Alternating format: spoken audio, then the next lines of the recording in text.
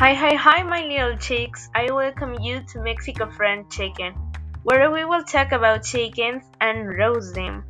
I am Zuli Mercado, and this podcast is dedicated to those who see life with a black humor and with oblivious.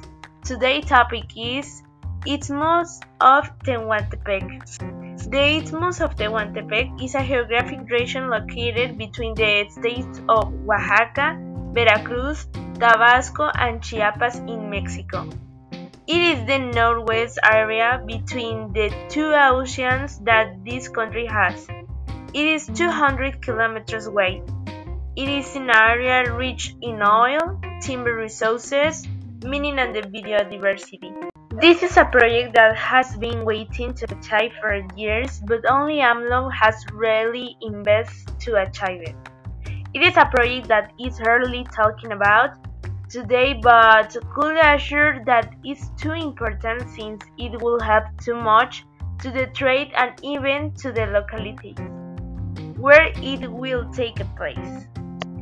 It is intended to make a road through which it is much easier than to transport the products from one place to another and thus save time in addition to improving the cost to make it easier for the arrival of ships from all the countries. The states where the projects will be carried out are the less developed in the country. More than 83% of the people who work here have informal jobs. They do not have inserts. There are few hospitals and few schools, and worst of all, is that in many of its towns there is not even electricity and water. This project will help these states to develop and improving in an impressive way. It is intended that with the project the economy of Mexico grows too much since it will affect GDP in a positive way, since there will be a lot of foreign investment, currency exchange, development in these states, etc.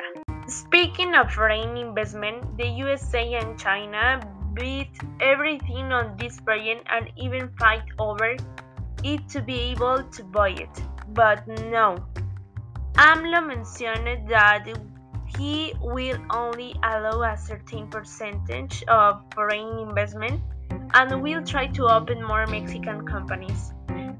Do not think that I am lover or something like that, but I seems a very good project, so good that it gives more a very bad feeling.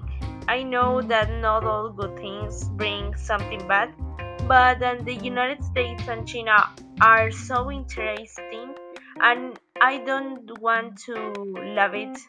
It's weird. Also, as I mentioned in the first episode, we are top 5 in corrupt countries. Imagine all the income that this project will have and imagine all the government will pocket. My dear chicks, we come to the end of this interesting topic. I hope you are well and remember, a big screen only makes a bad movie twice as bad movie. Bye bye.